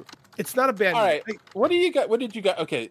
Since it wasn't Black Adam, what did we think of the Daughters of Titan, Miriam? Oh my God, Lucy Liu. What's the girl's name? No, the little girl's. Oh, I have no idea. She was good though. Oh, that was Rachel Zegler. Okay. Anthea. She played Anthea. Right. So, what were you going to say, John? Oh no, I'm just like, how do you go and get Helen Mirren and Lucy Liu? Like, they wanted a boat. Actually. True. But they did good. You can't with go the wrong material with they're them. given. You're correct. They do Helen Mirren has always given 100% to everything she's done, no matter what. If you see Morgana her in Red Le and Fay. Red 2, She's Morgana Le Fay. yeah, but that's one of my first childhood crushes. Helen Mirren, yeah. Yes. Lucy Liu too. Holy crap! But They're fine given the material they're given. They're very one note until the end, right? Yeah. Helen Mirren doesn't have a lot to do until the end when she has a nice little face turn. And stuff happens in this movie. And it's one of those things are happening. Lots of things are happening. Not sure I'm on board with everything happening, but lots is happening. I feel like that Helen Mirren's character has a plan and she's very good at executing it. And Lucy Liu is she's the mustaching trolling villain. She's the goddess of chaos. And so she screws everything up, basically. If they'd gone with the original plan, they probably would have won. Yeah, but I hate that because I like characters screwing up. I actually like character ego derailing a plan. I think that's actually fine. It's just a lot. I found this interesting too. This is the least DC lore stooped movie they've released. Yeah. Because those are characters they made up for, I think. If I'm wrong, please correct me. But I believe these are characters they just created for the movie. Caroline Grace Curry plays Mary. She's the best. She's great. I agree. She is a lot of fun, and she embodies Mary Marvel perfectly. I agree 100%. Because I want to know if John is coding. John, are you coding? No, I'm not coding. I'm just. I can't. Your pants. I can't tell your pants. I was actually just looking at because she played herself as her super self because she passed 18. She's an adult, right? Yeah, Mary sees herself as an adult now. In the original movie, I was just looking up the original movie, and I forgot who played her in the original movie. That's her. She plays herself. No, she didn't. She plays Mary, but she didn't play Mary Marvel. It was. She's still Mary Marvel, by the way. Or what do they call her? It was Michelle Borth. They just call her Mary. No one has their Marvel names from the comic. Yeah, it was Michelle Borth that played Mary Marvel the first. And now it's Carol. It's what's her name? Grace, gorgeous young woman. She's fantastic in the movie too. She's super pretty, and she's good. She's really good. She's perfect for Mary. She got this girl next door thing. Super smart. Yes. That's Mary Marvel. I was very happy. She played it straight too. Like she gave the kid who plays, I can't remember his name. The kid who plays Freddy is awesome. Like, I think the supporting characters really lift this movie up. I really think that. I go back and listen to our New York Comic Con episode with the Battle of the Super Sons episode because I interviewed him on that, and he's a great guy. And it's funny because I did ask him like if there was any character he could play in the DC universe live action, who would it be? He's a little small for it, but he said Batman. And then he said, and I said, Batman? Doesn't everyone want to play Batman? That's fair. It's fair. Can I get good. Okay. Sorry. I interrupted. All the actors in this were good. Faith Herman as Darla, Ian Chen as Eugene. Parents were great. I mean, like the parents could have been the Witwickies. They could have been it, but they weren't, which was great. I was actually say both actresses that play Darla are great. Megan Good as Super Darla, and then Faith Herman. Because she's good at being a kid and making it believable. Just going to say that. Megan Good does a great job of embodying what a 7-year-old girl thinks an adult is. but still retaining Kittens. being 7. Kittens. It That's kept it. just stuff like that. And Tawny, they called the cat Tawny. I laughed. That was great. Aw. Tawny. That's the talking tiger. I loved her. She was really good. Here's my problem with the Marvel kids in general. And I don't like, I want to play constant. That's cool. Randy, good for you. Everyone needs to have goals. Making good. Megan, good. I don't like the Marvel kids. I don't like this adjustment that Jeff Johns. I think there's too many. And I think that serves in this movie is there's not enough time for any of them to really develop aside from your core. Aside from Freddie, Mary, and Billy, the others don't really have time. This is a teen movie that suffers from what all teen movies suffer from, is developing the individual characters away from the main movie. It's why trying to do the Justice League first and then doing individual movies didn't work. Mistake. Correct. Yeah. But the kids are canonical. Like the Marvel family is not really. The Marvel family isn't canonical until post Flashpoint. Yeah. They first show up in Flashpoint. And then they don't Mary. No, I think they John, go way I'm gonna need no, Mary and Bill and Freddie, yes, they're part of the original Marvel family. That's that's Mary Marvel and Cat Marvel Jr. The others don't show up till Flashpoint. Yeah. Okay.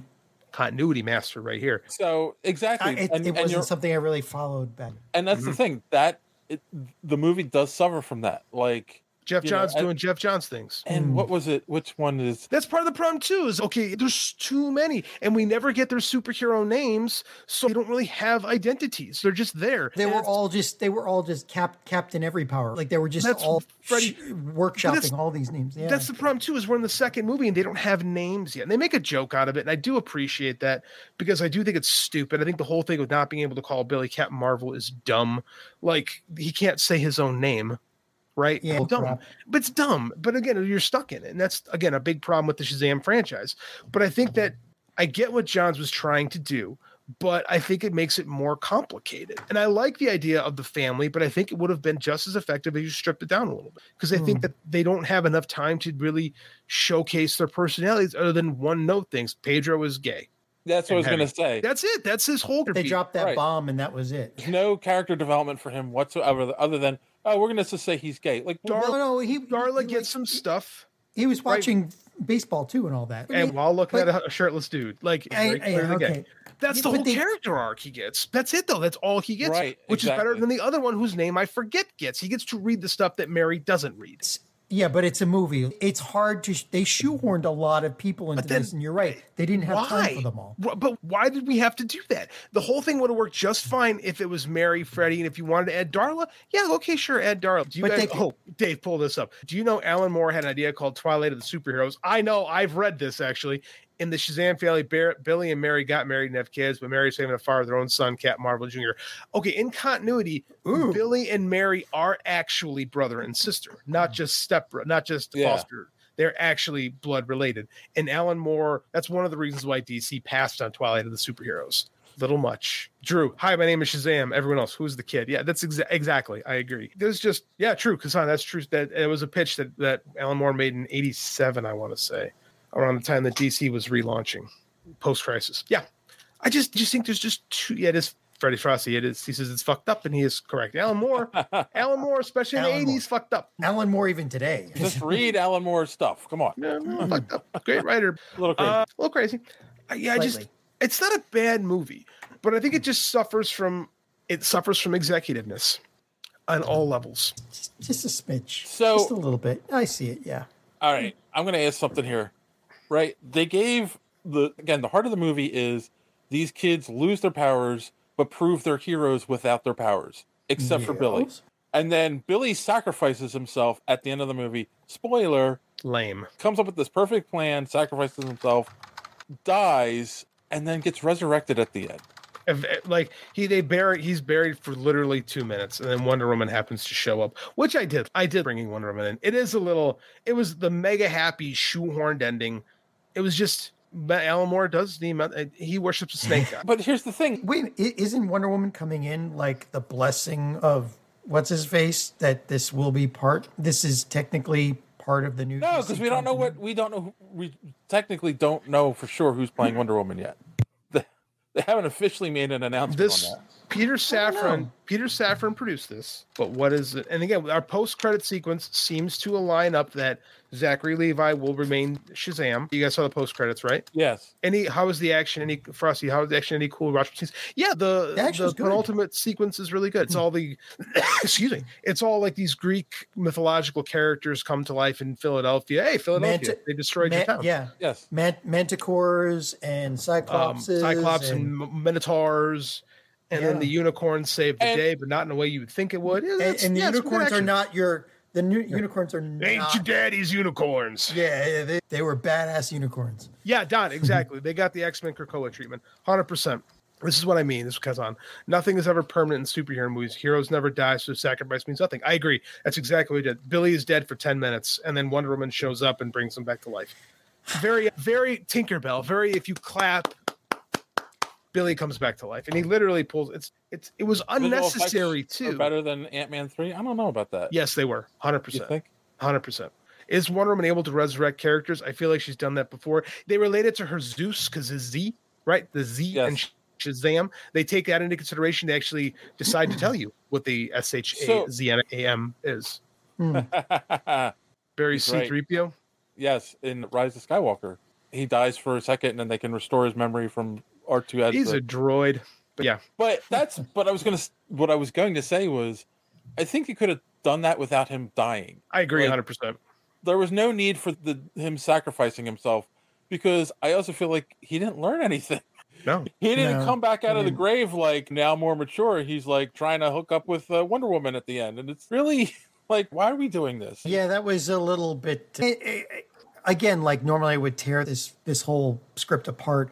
Because Anthea did not act like someone who was 4,000 years old. Yeah, but she's supposed to be a teenager too, so I think it worked thematically.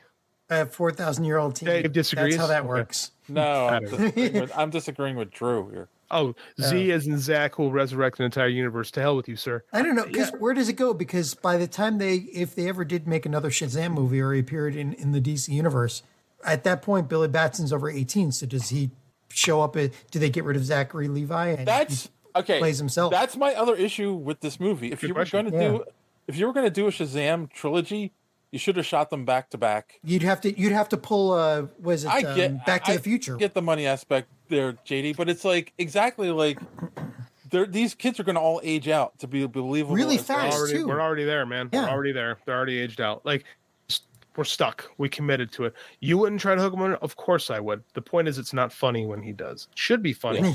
It just isn't. Kind of creepy when he does. It's weird, man. Like I said, I don't find Zachary Levi to be charming. I think that's the problem with him, is he's not even like clumsily charming. Like, again, like I almost feel like a 12-year-old, he's 18, but I almost think a kid should be more clumsy in how he does it. Like Tom Hanks. Tom Hanks was charming and big. It was clumsy. Like clumsy, but not like the type, not like stuttering clumsy. Like just, hey baby, like he's acting like Butthead from Beavis and Butthead trying to hook up with her. A little bit, yeah. Yeah, I don't know. It's just dumb. He's just dumb. I don't. Again, it would work if Archer acted like that, or if Zachary acted a little more like Archer. Like, that's why it doesn't work, because they're two different characters. Yeah, it just doesn't. There's just no. I don't feel like Mary. They made this great statement with her, like they're the same person. Mary Marvel, Mary Brumfeld, same person. That Billy and Shazam do not feel like the same person at all. And I don't know, man. It's not a bad movie. It sounds like I'm burying. We did have a good time watching the movie, but I think that it could have been so much than it was. Yeah. Visual effects are great. Action effects are great. Helen Mirren, she could come in and read Dinner Theater and be like, you're like, wow, she's really good. Yeah, she could read a menu and sound basically Shakespearean. Yeah, she's really great. Lucy Liu's fine, chewing on some scenery. She hasn't done anything in a while, so I accept it. She's good at chewing on scenery. Yeah, she's fine. I mean, look at Kill Bill. Yeah, that's true. I think she's better in Kill Bill, but she's fine here. Again, this is the least DC movie we've gotten. This is not steeped in DC continuity. No, not at all. I don't know if it makes it better or worse. I just thought it was interesting. True. I don't know. That's a good question. I do think this movie works. I also think this movie works better if it's Black Adam and not 100%. If it's Black Adam and not in the first one, Drew says in the first one, Billy was brooding, Marvel was immature. Yeah, and Billy might still be brooding now. He's in the movie maybe 3 minutes. Maybe 3 minutes. A little more than 3 minutes, but yeah. Maybe 5? Maybe 5. Like he disappears in Act 2.5 on, and he's barely in the the fact that like his mother had to ask him to change back to himself. So There's so much more that could have been done with that they just don't. I don't know, man. I feel like this could have been better. But again, it just has a kind of charm to it, and it's not like trying to tell you take us seriously. It's let's go for the ride. I know, but it could have been a better ride. Oh yeah, I agree. So I'm just normally I feel like a lot of the movies are like take me seriously, and I'm You're like, right. no, You're this right. One's, who pays to rebuild Citizens Bank Park? The Philly insurance. Yeah. So the taxpayers of I was about Philadelphia. to say, you, Dave, you pay for it. We already paid to build the thing once. I don't want to build it again. No. Right, Astro's chewing on something by me. Yeah, I don't know. I saw my home office in the background. Yeah, the Comcast Technology Center Evil was in one of overlords the of shots. I'm Comcast like, got hey, destroyed. there's home. There's the that's right. mothership. Oh, my goodness. Oh, man. Yeah, I don't know. Okay, real quick, before we wrap this up, let's talk about the after credit scenes real quick. The first one being, of course, we talked about already. I don't think I like rides because the Final Destination movies. Oh, God. Boo. Sorry. Okay, hold on. This one's Kassan. interesting. According to Rolling Stone, Shazam 2 cost $125 million. Round that up to $200 million after marketing. Does a $65 million opening weekend sound bad? It does sound bad. Yeah, like you would expect. Normally, they're hoping for over $100 million on opening weekend. Good. It was tracking really bad beforehand. But I think you said it was Black Adam was not great, and I think Black Adam's. Yes, I think the Black Adam performance hurts this a lot. I really do. That sucks because this movie deserves a little bit better than that. I don't think it does. I don't think it does, to be honest with you. I do. I agree with John. Whoa. It only took 501 episodes. Anyway. Okay. So the first after credit scene feels like it's setting up a new Justice Society. What would have been really great is if they described to us what the Justice Society was in Black Adam. But that's why this is part of the DC universe, because there's no way they'd put his wife in this. Yeah, it's Gunn. In here. There's no way they'd put Gunn's wife in here if they weren't tying it into the main DC universe. Pete Safran is the producer. Yeah. Yeah, I know, but like this is going to be part of the DC. Peter Safran is the producer. Are they going to use Justice Society in another movie and he's going to be in it? Are they going to who knows use them in Peacemaker season 2? That I don't understand, because why are they using Justice Society? That's supposed to be the precursor to Justice League. But it's not supposed to exist. They're doing their own thing, so they're making Justice Society like the government-controlled version, and the Justice League, the Batman-funded version. The government-controlled version was the Suicide Squad. Like no, that was the Wetworks version. Yeah, these are the guys who do the work up front. And now, how does this fit in with the Authority and stuff like that? No one has an answer to that. I don't know. Oh, yeah, he threw in an Authority joke. He did. He threw in Avengers too. The Justice Avengers. I like that. Which is funny because in the Marvel universe, DC has been mentioned quite a few times. Like they know that there's DC Comics, but in the DC universe, they're not even hinting that. He's basically proved that no, the Avengers aren't a thing. Marvel isn't a thing. They just made that joke. So where's Randy wants to know where his Red Tornado movie is? Avengers 2: Age of Ultron. No, where's our Static Shock movie? That's what you're asking for. We should have a Static Shock movie by now. It's funny. Frosty says it probably won't lead to anything. I don't know. Unfortunately, DC has a bad habit of setting things up in post-credit scenes that never pay off. That's true. Opposed to Marvel. That was the joke on the second. And now let's talk about the second post-credit scene. Yeah. That it's funny. I enjoyed the movie, and then that pissed me off because it was like, yeah, you promised me Mr. Mind at the end of the last one. You didn't deliver, and now you just promised it again. Well, it's from DC. No, they didn't promise it. Mr. Mind was like, yeah, and now I will tell you my stuff after I do this one more thing. Goodbye. And it's a joke. They're saying, yeah, you probably won't get this. Even though Mr. Mind would be an excellent first big bad. Sivana's Marvel or Shazam's arch enemy. And I think the first movie was better, to be quite honest with you. They're making a Green Lantern Corps show, Drew. He said, where's my Sinstro Corps? You got to get Green You got to get the Green Lantern first. See, that's what Jeff Johns tried. He tried to make a Sinestro Corps before we barely had Green Lantern established, and look what happened. We got a post-credit sequence that made absolutely no sense. Yep. Yeah. Other than to DC fanboys. Guilty. But it was like, so two things about like that scene was one. I was pissed off that I was reminded about it, and it was like, where's it going? And it's funny. My son said something brilliant earlier tonight. What if they just make that the running gag at the end of every Shazam movie? That's a good point. They might do that. That would be hysterical. But again, like, we don't know if there's ever going to be another one, because how do they make another one when I'm gonna level with you. With $65 million on an opening weekend, probably not going to happen. Yeah. Who knows? We'll see. And again, it's Sunday. We don't know what the final's actually going to be. It could be $85 million. That's still not good. It has to make over $100 million for it to be viable. It may be viable. And most movies drop after the first weekend. Most movies cost too damn much money. Let's be honest with you. They spend way too much money to make these things. So the barrier of entry for success is super hard. And it's a shame, but you just got to make better movies, man. Just got to make better movies. Yeah, I won't disagree with that. Randy says, Flashpoint going to recast everyone. Yes, probably. I think that's going to happen. That would be, they got to get rid of Ezra Miller, so. Probably not going to happen. Is this the first intro to the Gunn universe? I don't know. I think Flashpoint's going to be that still, because the Gunn universe just got launched. It didn't even launch yet. Like, he just got hired like less than 6 months. There's their out. If this doesn't do well enough, then say Flashpoint destroyed it. Oh, yeah, that's true. Yeah, Flashpoint can erase all this from ever existing. Right. So Flashpoint is, as again, always their deus ex machina. Right? The Crisis. The Crisis. DC, it's built in. Classy's got a good point. John Wick 4 is going to kill and I am very excited. Oh, kill it. I see what you did there, Dave. Nice job. Oh, did we go over what's his face from John Wick? He passed away. Just to mention. He was on The Wire, too, wasn't he? He was on The Wire. He was on The Wire. Excuse me. I got to get his name up. Sorry. It's Lance Reddick. Oh, yeah, that's right. I did see that. I forgot to, Yeah, dead at 60. They have no cause, or I haven't heard a cause yet. And yeah, it's extremely a shame because he was amazing. And by all accounts, a really nice guy. Maybe Randy says maybe they will lose Barry in the timeline and Jay Garrett will be the Flash until they find him. I don't think so. I don't think that's going to happen. No. And Spartacus, the stuff that he's been. Very good actor. Okay. Yeah. And Fringe, right. I remember him from Fringe too. Yeah. Dude was shredded. And the Resident Evil. Okay. Not a geek cred. Yep. Oh, he did a voice for Legend of Vox Machina too.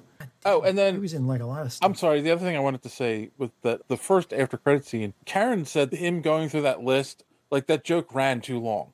Yeah, I agree. She's right. Yeah, and then she was like, all that just so he could say Avengers in a DC movie. Like, yep. Like, yeah, you're right. It sucked. The post credit sequence absolutely sucked. Don't get me wrong. Yeah, and again, I think they're setting up something that's not going to pay off. So possible. All right, God, it sounds like we hated this movie. So let's go around and give our final thoughts and a score. And John, you can go first since you are the chief DC apologist. I'll give it a 7. It's a fun time. It's not telling you to take it seriously. And like JD said, kids love it. Yeah. It's worth watching. It's not bad. We're not talking Zack Snyder here. Yeah, it was a fun time. It was good. If I hadn't seen it, I would go see it. Okay, and it's funny. I'm gonna just say that real quick too. One of the other things about the first one they said is it's a fun movie for all ages, but there are some very horrific scenes in it. Same thing with this one. Oh yeah, people die in this. A lot of people die in this. Yes, a lot of people die. But it's Marvel deaths, right? No blood, no nothing like that. Yeah. You don't see the heads rolling or other stuff. But I don't know. It's 7. I'd go see it.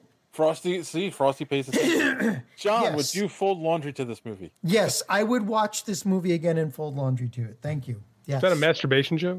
Oh, God, no, it's not. No, he's made that literally fold laundry. I know, it was a joke. I needed to see John break. I'm sorry. All right, speaking of masturbation. Mission accomplished. JD, your final thoughts and ratings. It's not that bad. Like the stuff that bothers me because I see the potential more than I think that they saw in this. But I was entertained. Right, it wasn't boring. My kid had fun for the most part. I didn't love it, but I didn't hate it. At the same time, it was much better than Black Adam, which I did, and I think it was better than Ant-Man and the Wasp too. Ant-Man and the Wasp: Quantum Realm. I think it was better. Special effects were better. Character stuff was better. 6.5. Okay, it's after he falls in laundry. Warm sheets. Oh my God. Warm sheets. Oh, that's my new album. That's my smooth jazz album. Warm sheets. I can hear the sax. That's your smooth jazz band name. Like Silk Stockings. That's your jazz band name. Warm Sheets. JD Oliva and Warm Sheets. I'm gonna. Yeah, All right. I'm gonna say this broke with DC canon the most, and DC theme in the sense of the theme of you don't need powers to be a hero. Anyone could be a hero, which is a Marvel theme. You needed powers. Yeah. Versus a DC theme. Classy said a 7.5. I'm going to echo Classy. I definitely would watch it again. I enjoyed it. It was a fun romp. Probably watch it again when it comes on HBO Max with my son because he didn't go with me. So yeah, and I'm sure he's going to enjoy it. It's, again, go in expecting a movie that doesn't take itself seriously and just try to enjoy it. Yes, there are things that are like wonky, but I don't think it's like the worst. You're right. It's better than Black Adam. It's got better than Justice League.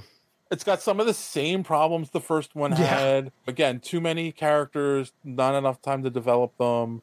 So, yeah. Basically the standard. Yeah. Okay. All right. That is it. That is our review of Shazam! Fury of the Gods. If you haven't seen it, go check it out. I have a feeling a lot of people are going to wait for HBO Max. All right. Let us go around, guys. Give our... did you have any recommendations or did you learn anything on the podcast this week? And JD, you can go first. I will go first. I think you'll have to review Twilight of something because I found out about it recently. It was never actually a book, is the thing about Twilight of the Superheroes. It was just this legendary pitch that Alan Moore threw out the DC, we're not doing this, and threw out, and somehow someone got a copy of it, and it's been floating around the internet for 2 decades. It's very easily findable. I don't think we'll have great numbers if we review an Alan Moore pitch that he by his own admission doesn't like. I didn't learn a goddamn thing this week. I am reading a little book from Stephen King called It, which is funny because I actually read it when I was in college, and I haven't read it since. So I wanted to read it. I read it and it works on so many levels. I read it in college, and of course watched the TV miniseries. Was one of the things that probably impacted me as a person and a creative more than anything else growing up. That in Star Wars and Batman, right? The movies like that helped shape my personality. So this is something that holds a big place in my heart. We'll just say it like that. And now reading it with the perspective of a middle-aged man, it's hitting me differently. The book is better, but I'm trying to remember why the book is better. Because again, when you've read a book like almost 20 years ago, you remember the beats. You don't remember like the stuff. And I'll tell you what, the first chapter was really hard to get through as the dad of a 6-year-old. It was hard not to see Andy in Georgie, right? So when he gets his arm eaten, it hit me in a different way this time around. So that's good. And like when I read the book, I identified more with the kids because again, I had just come out of childhood. Now I'm reading it and I'm identifying more with the adults looking back on their childhood. So the older I get, the more I appreciate this and think that it is one of the best pieces of fiction of the 20th century. Something I've always maintained. And I anticipate that when I finish it this time around, I'll feel the same way. All right. Please, John. John, you're muted. John, you are muted. Except for that one scene. Except for that one scene. It never happened. Okay, just so we're on the hey man, here's the thing about 80s King. Super problematic.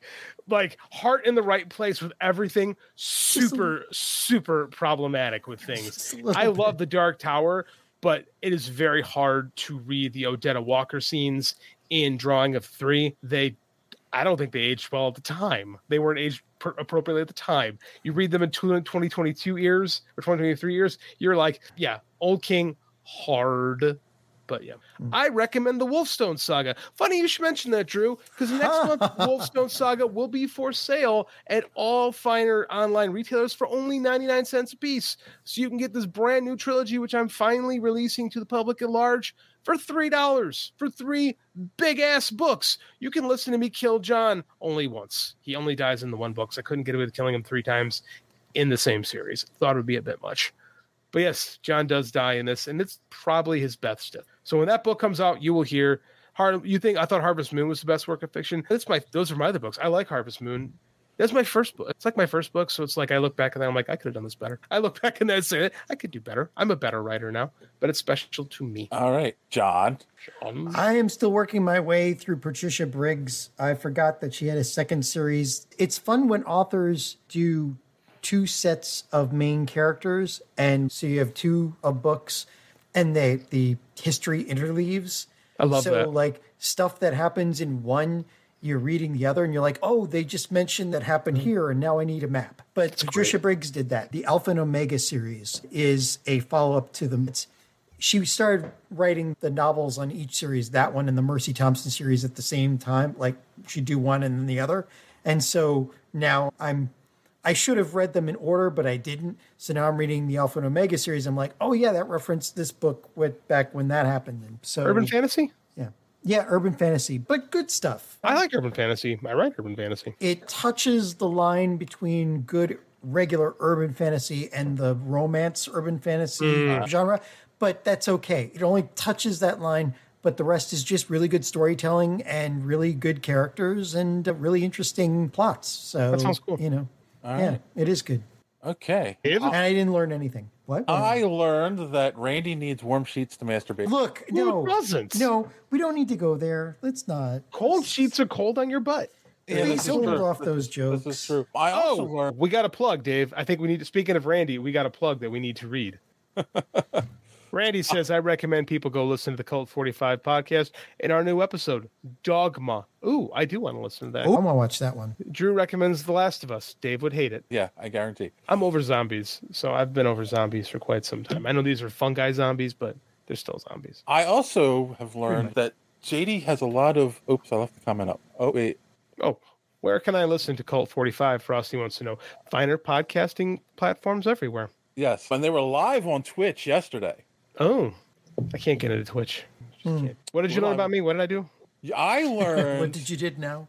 That you have a lot of great insights. Thanks, and people should subscribe right now so they can continue to hear those great insights every week. Yes, nice. I concur. I also will recommend that you go over to superheroespeak.com where you can find the podcast every week. Links to all our social media at the top of the page and comic book reviews by our good friend Kristen. And I also am going to recommend that you go watch John Wick Chapter 4, because even though John is not going to be here, I know JD and I are both excited for this movie. So, are we reviewing John Wick next week? This is news. Yes. Oh, okay. Twist my arm. I know I didn't have to twist your arm to go see that one. Is there anything I'm going to have to see for the next episode after that? Let's be real. I'm shocked. I'm shocked you guys didn't make me go watch Dungeons and Dragons. I didn't even realize that was out yet. There's like Shazbot. No, I have to go see Andy asked about that. Andy goes, Dungeons and Dragons. That's the one about the thieves. We have to go see that. And I'm like, how have I not been told to go see this movie yet? Damn it! That's why. When is it out? It's good. It's good. Everything I've heard about it, everybody loves it. It is finally the Dungeons and Dragons movie we've been waiting since Dead Gentlemen. Is it making money? Because I don't think it had a very good marketing campaign. There's a bunch of people in the comments going, it's out. That's Wizards of the Coast. They suck these days. They really suck. But this movie was done well. Let's see this movie. Okay, let's do this. Let's do John Wick next week. And then the following week, when John O'Grady is back, we'll do Dungeons and Dragons. All right. That works. Okay. We're going to see a lot of movies this year, guys. There's a lot of good stuff coming out. Just freaking March. Hey, hold on. I was at the theater. It was literally at my theater today. Yeah, I remember seeing it at my theater too. Yeah, that's the problem. Mark, that's the problem. It was at my theater. It was the next screen over from me. Yeah. It was in Regal. Amazon Prime members get an advanced screening. Oh, okay, I didn't realize that. That still gives us 2 weeks. When does it come out then? Oh, pre-sale. March 3rd. That's right, because I remember seeing it there. March 3rd. March 31st. March 3rd. So, that works out. That works. It still works with your suggested time frame. That works. Yep. All right. I'm not wrong. All right. We're in for it. Yep. So, on that note, boys and girls, as always, thanks for watching, and don't let your cape go out in the door. Have a good week.